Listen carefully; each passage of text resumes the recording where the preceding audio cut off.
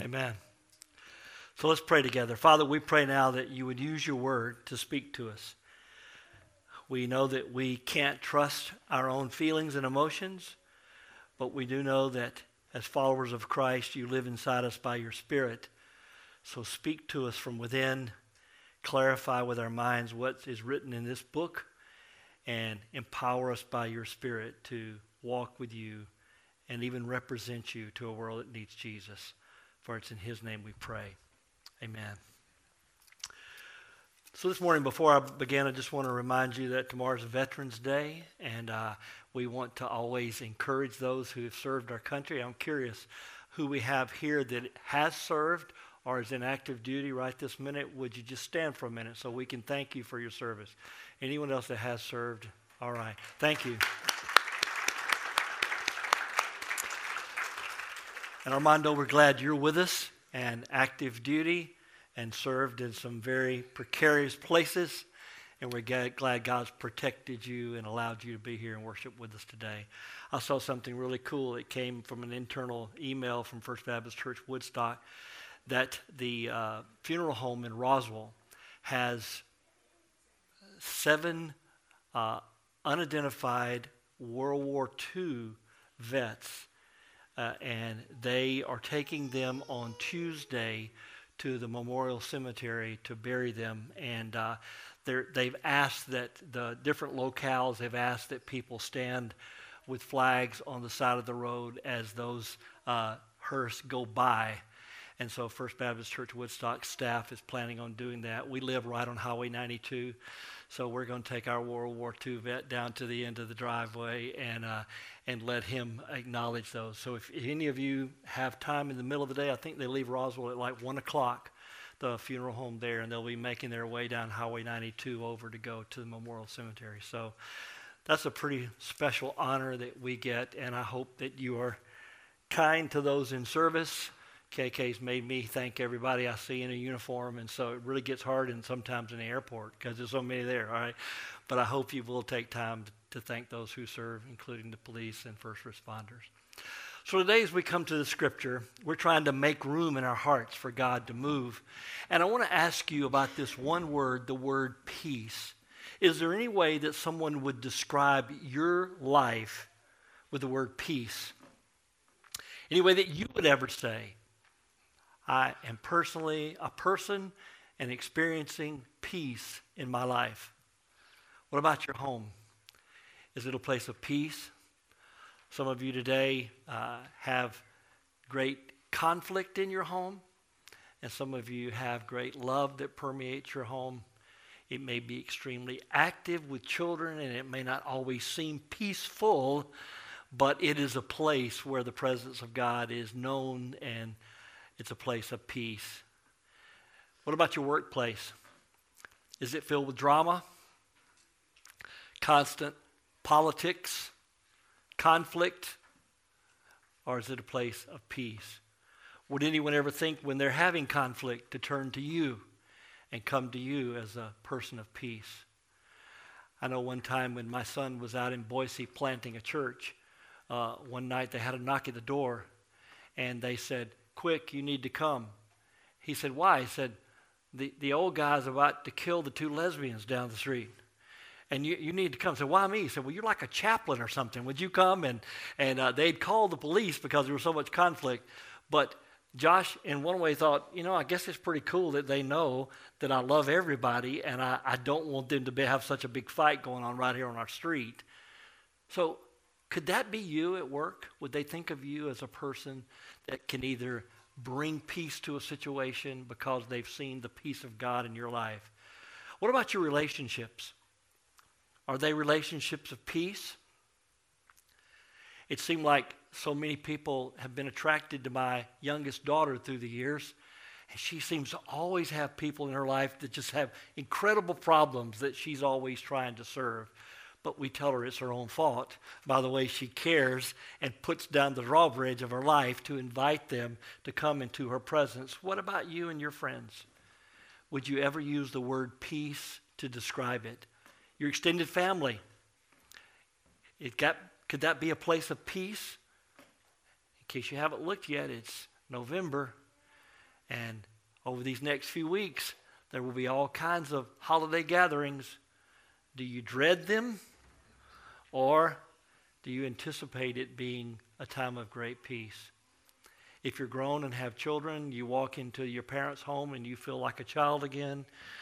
It's amazing when the kids and grandkids come home, they walk in, it's like, why are we suddenly in charge of everything, you know? But is it a place of peace? What are you thinking? Well, this morning, whether you noticed it or not, the word peace is used 2 times in this passage. And it's like a big thread, really, when it comes to understanding peace. It talks about the peace of God guarding your heart. It talks about the God of peace who is with you. So right now, we want to talk about what it means to make room in our hearts for peace. Let's think about a big picture of the Bible and the word peace for a minute. In the Old Testament, the word in the Hebrew, shalom, is often translated peace. Shalom would be a greeting even today in the Jewish world, where you would greet people hello and you would say goodbye. If you're in the Arab world, it's salam.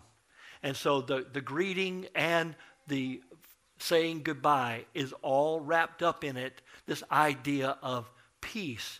Now, it means so much more than the absence of war. It means a sense of wholeness, a sense of completeness, a wish that you're giving to someone that their life will go well and that things will come together and they will fit. Peace. All throughout the Old Testament, Jesus is called the Prince of Peace, the one who comes, and there'll be no end to his government, and there'll be no end to his peace, Isaiah said. So this morning, as we think about the Bible's picture of peace, we come to the New Testament, and we see this word that's used to describe both the relationships that people have and what we have in our relationship with God. So this morning, I want you to see the contrast for a moment of what it means to have peace with God and what this scripture says about the peace of God. So let's draw a contrast between those for a moment. What does it mean to have peace with God? You hear somebody say, well, I've made my peace with God. Alex Trebek, if you watch Jeopardy, is coming near the end of his life. He's having all kinds of interviews. I haven't listened to any of them. I have no reason to believe that he's a personal follower of Christ. But what little things I've seen, even in the headlines of he's saying that he's at peace with what he's facing. Well, I wonder what that's based on. And what about you?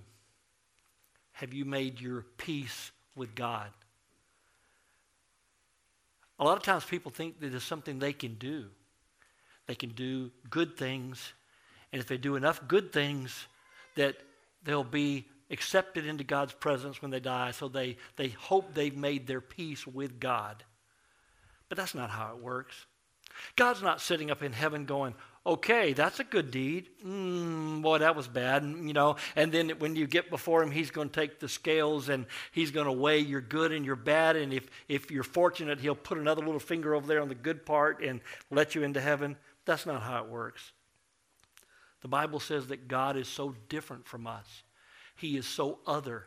He is so holy that there's nothing we can do to restore a relationship with him. And until we find ourselves in an absolute desperate place that we realize it's not by works of righteousness that we can do, but it's all according to his mercy that he has a relationship with us. God does not have a relationship to us because we are good. He has a relationship with us because he is good, and he decided to make a way for us to know him. Jesus said, I am the way, I am the truth, I am the life. And you've been singing that. So how does that work? Listen to Romans chapter 5 for a moment. Therefore we have been justified by faith, and we have peace with God through our Lord Jesus Christ. The scripture goes on to say that he's the one that established the basis for a relationship. Romans 5:8 says, God demonstrated his love for us in that while we were still sinners, Christ died for us. So this morning, before I can talk to you about knowing what it means to experience the peace of God, You need to settle in your own mind and heart, what does it mean to be at peace with God? The scripture says that he does not hold our sins against us. He removes it as far as the east is from the west. That is, when we come by faith to what Jesus did, and we make that great exchange. We give God our sinfulness. He gives us his righteousness. Have you ever done that? Have you ever come to the place that you've said, I know I need a Savior. I want Christ to be my Savior. At the end of the service, we're going to take time to come by the Lord's table. We're going to come and say, I know his body was broken for me. I know his blood was shed for me. Is that going to be true about you? You can already begin now to understand what it means to make your peace with God through Jesus. But in this passage, it talks about those who follow Christ and how we make room to experience the peace of God. So let's break it down. Let's look at it starting in Philippians chapter 4, verses 4 and 5, and look at what it says. It says, rejoice in the Lord always, and again I say, rejoice. Let your reasonableness be known to everyone, for the Lord is at hand. What is the scripture establishing there as Paul is coming to the end of the letter? He's telling them, regardless of the conflict that you might be in, regardless of the situation where you may be living, if you will recognize God's presence and praise him, you can know his peace. There's something about God showing us that he is real, and us responding back to him and praising him for who he is, that establishes the basis of understanding that he is here. Look how that scripture ends in verse 5. The Lord is at hand. Many believe that he was saying the Lord's about to return. But whether you're expecting the Lord to return this afternoon or not, quite frankly, it doesn't matter what you expect. I mean, you know, he's going to do what he's going to do, right? But knowing that we all will one day stand before him. This past week, I went to a funeral. My niece, actually my nephew's mother-in-law, it's kind of hard to draw a chart as to who the lady was killed suddenly last weekend in an accident. And we were walking around in the graveyard, and I was thinking, I kept hearing the scripture, it's appointed unto man once to die, and then the judgment. Every one of us, I can make you 100% guarantee, if the Lord doesn't come back soon, all of us will be in the grave. Have we made our peace with God? Do we understand what it means to thank him for who he is and know that he is here? Right now, as you think about your life, can you praise the Lord always? It's interesting to me how inclusive these verses are. Go to the next verse and look at what it says. Do not be anxious about anything, but in everything. Are you noticing how nothing's left out of this? Rejoice in the Lord always. That's kind of all inclusive, isn't it? And then it says here to do not be anxious about anything, but in everything. I don't know what's robbing your peace this morning. I don't know what problems you face. But I want you to see the scriptures very clear on this pathway. Understanding the peace of God starts when we acknowledge who he is and we praise him. And the pathway continues when we come to that place. He says, do not be anxious about anything, but in everything. Are you willing this morning to take whatever is robbing you of your peace, whatever problems you face, and take it and come to the cross of Calvary and look and see Jesus dying for your sin, and right there at the foot of the cross representing his love and gift to you, you lay down what you can't control, what you can't fix, what is stealing you of your peace, and you give it to him in prayer. Do not be anxious about anything. I mean, these are commands. Before I've been talking about possibly some of you here that are not followers of Christ, how you can make your peace with God. But I want to speak now very straight and clearly to those of you who know you're a follower of Christ. This is not optional. Okay? These are not good things to suggest. This is God instructing his children. Here's what you have to do. You have to Lay down your anxiety. There's just no place for it. There's no excuse for it. But that's the way I am. Well, that's the way you were, all right? But now if you're a follower of Christ, he instructs you in everything by prayer and supplication with thanksgiving. Let your request be made known to God. Bring it to him and lay it down. And here's what happens. When we praise him for who he is, when we pray and lay down what's before us, then we experience peace. Notice that this peace is a byproduct. It's a result. It happens after you do it. It happens when you do it. When you come to the Lord and you say, I can't handle this. And you hear him say, I never said you could. But if you turn to me, I've always said I would. And anything that is overwhelming you, confusing you, destroying you, when you bring it to him and you lay it down, the result is peace. You don't cause it, you receive it. The peace of God. Look how this peace is described. It's described as the peace of God which passes all understanding. So let me see if I can explain it to you. Well, that's a joke, right? How can I explain it to you? It passes all understanding. I can say this, though. If you have ever experienced it, you know it. I don't have to describe it. Because you have found in your heart the recognition of the presence of God. And you found in your heart the release that comes when you bring it and you lay it down before God. And the result is the peace of God which passes all understanding. And look at what it says it will do. It says that it will keep your hearts and your minds in Christ Jesus. So peace becomes for you a referee. Peace becomes for you a guide. Peace becomes for you that indwelling sense of God's presence to put light on your situation. It passes all understanding, and you know his presence, so you know his peace. This week I had a call, actually a text from a really close friend. It's funny how sometimes when you have a text conversation, you feel like you actually had a conversation, right? We had a text conversation. We didn't get to talk on the phone yet. But he wrote me, and he told me about a really sad diagnosis he'd just received.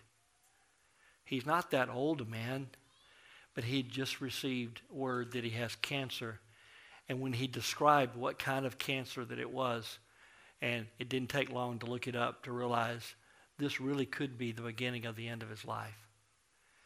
And as we exchanged back and forth, setting a time to talk this next week, but before he has surgery, I kept hearing back from him that he had the peace of God in this situation. I don't know if any of you have had a death check lately. That's what I call it, when you look into the face of a terminal illness and you have to just sit there for a minute and say, well, okay then, if this is it, then what should I expect? I've been there a couple of times with KK, looking across our little sitting area in the living room and talking about what was right before her and having to stop and say, well, if this is it, I have to tell you, we didn't jump straight to the finance stuff, you know. We didn't talk about how to get the bills paid and what all was going to take place legally, financially. We talked about what it might be like in those final days of having to say, okay, Lord, I'm ready. You can take me home. And what it might be like for the one left. And in a strange way, there was an incredible peace. Why? Because we could figure it out? No, but because we absolutely believe that God is good and his ways are right and his presence will be real. Corrie ten Boom, some of you have heard of her life. her dad said to her, she said, Dad, I'm afraid to die. And her dad said, well, honey, it's okay. Most everybody's afraid to die because they've never made the trip. And she looked back at him and he said, you remember when you were a little girl and we would go on the trip? And when would I give you the ticket to get on the train? She said, right before we got on the train. And he said, do you know why I waited till then to give it to you? She said, no. He said, because I knew you were a little kid and you'd lose it. And that's the way it is with God. He doesn't give us what we need to die until the time we die. And he gives us the ticket to get on the train. And he'll be there with us. Do you have that kind of confidence in God? That whatever you face, whatever you do, that he will be there, and he is good, and his ways are right. If you do, this is the only way I know how to describe it. You have a peace that passes all understanding. Because those without Christ can only calculate what they know in this economy of life. And those who know Christ know how to entrust themselves to eternal perspective of life.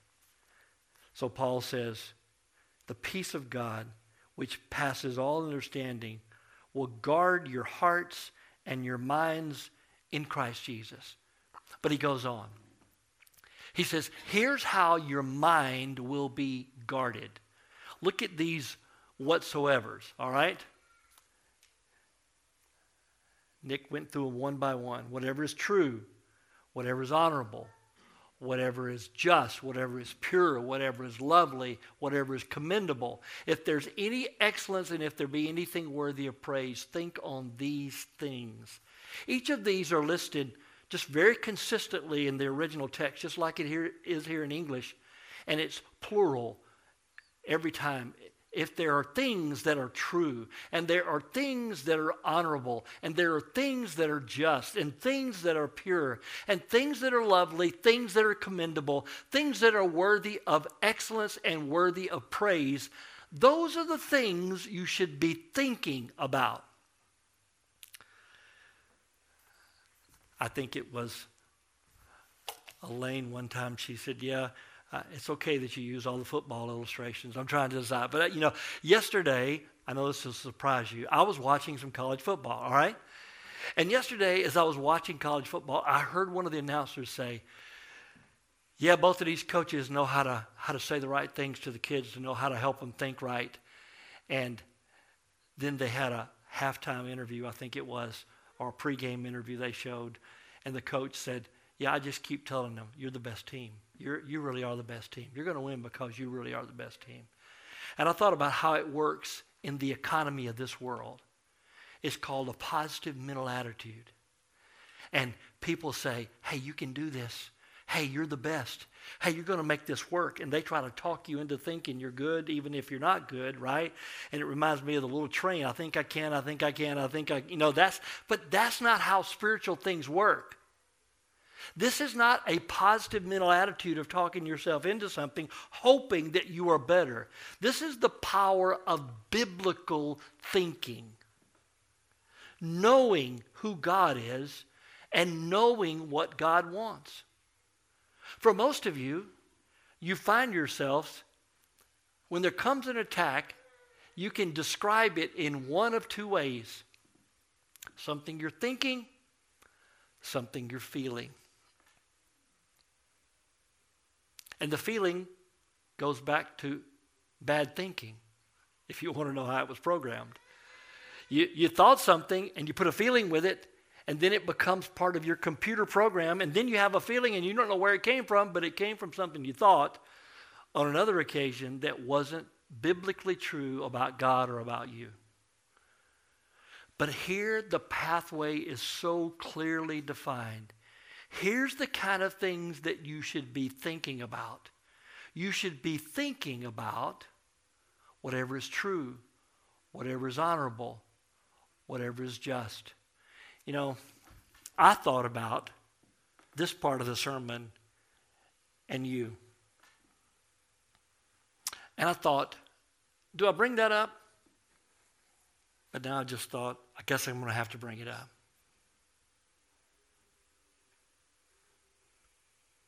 what you watch on television, what movies you attend.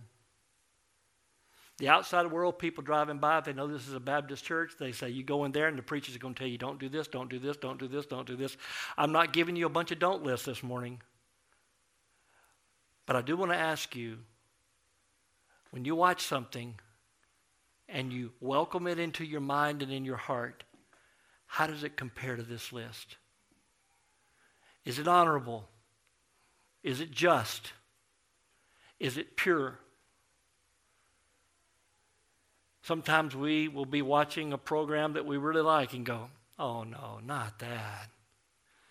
And we just have to think, how long can we put up with those oh no's till that's not our program anymore that we watch? You've got to decide. I trust you to decide. I trust the Spirit of God in you to decide. But here is a list from the Scripture representing what God is like and what God wants us to do. He wants us to think about these things. And then look at the next verse. What you have learned and received and heard and seen in me, practice these things. What it really says is what you've heard and what you've seen, do. All right? This is what you do. It's not optional. He's saying if you want peace in your life, practice these things. And look at how it closes. This is how I know this is the thread that's kind of moving through it all. And the God of peace will be with you. How would you describe this passage as a unit?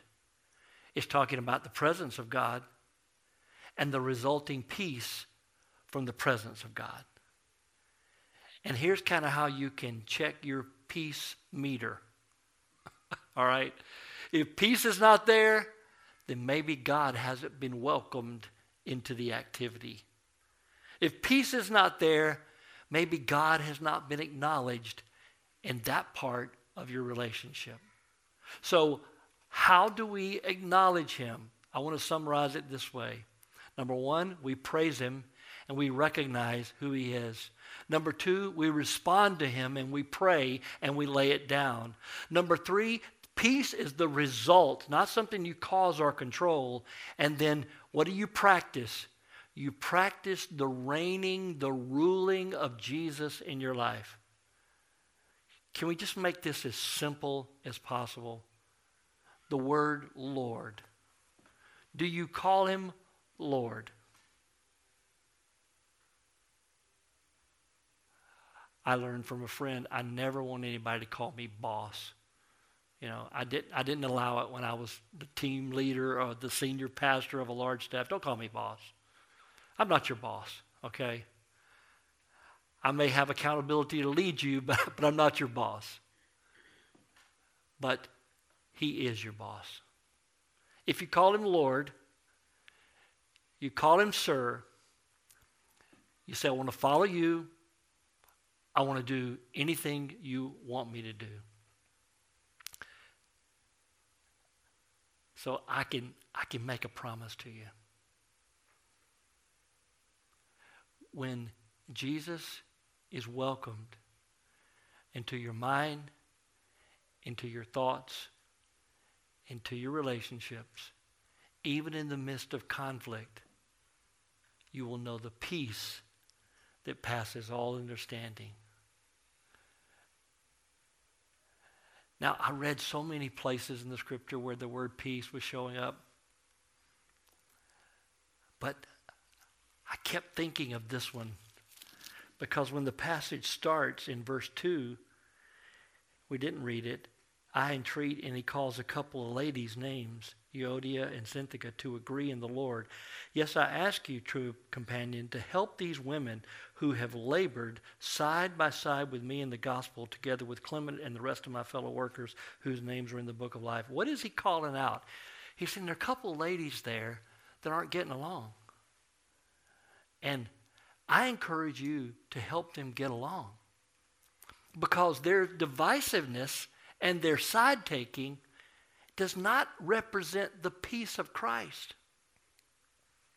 As I walked through that graveyard this past week, I was there with a friend of mine, and we were looking for some graves of different people, including my grandparents, buried there in that particular cemetery.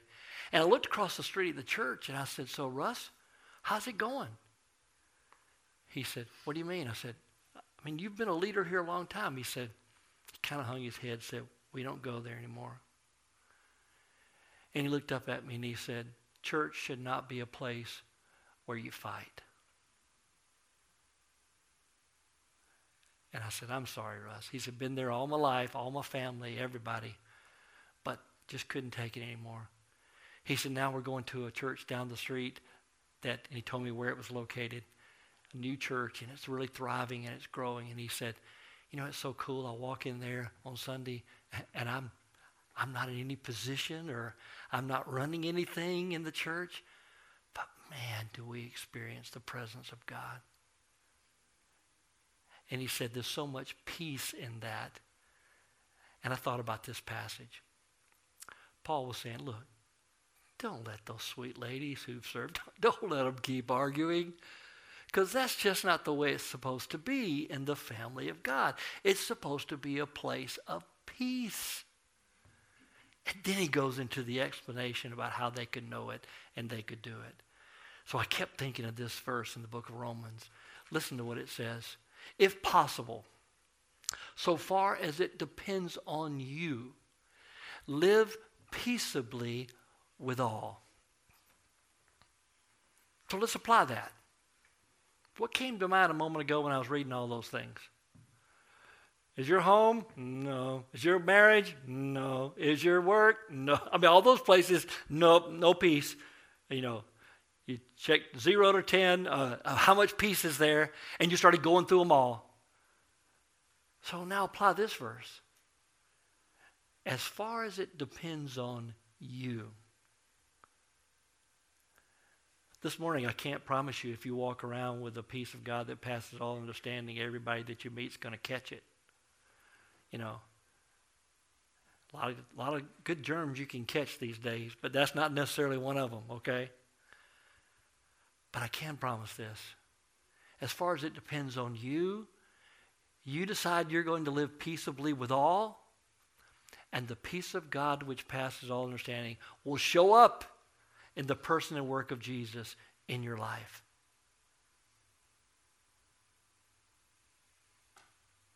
So what about it? Have you made your peace with God? This morning, are you willing to bring to him all that you are and all that you have and call him Lord and discover the peace of God in your life? Will you pray with me? Lord, we thank you for your word. We thank you that it works.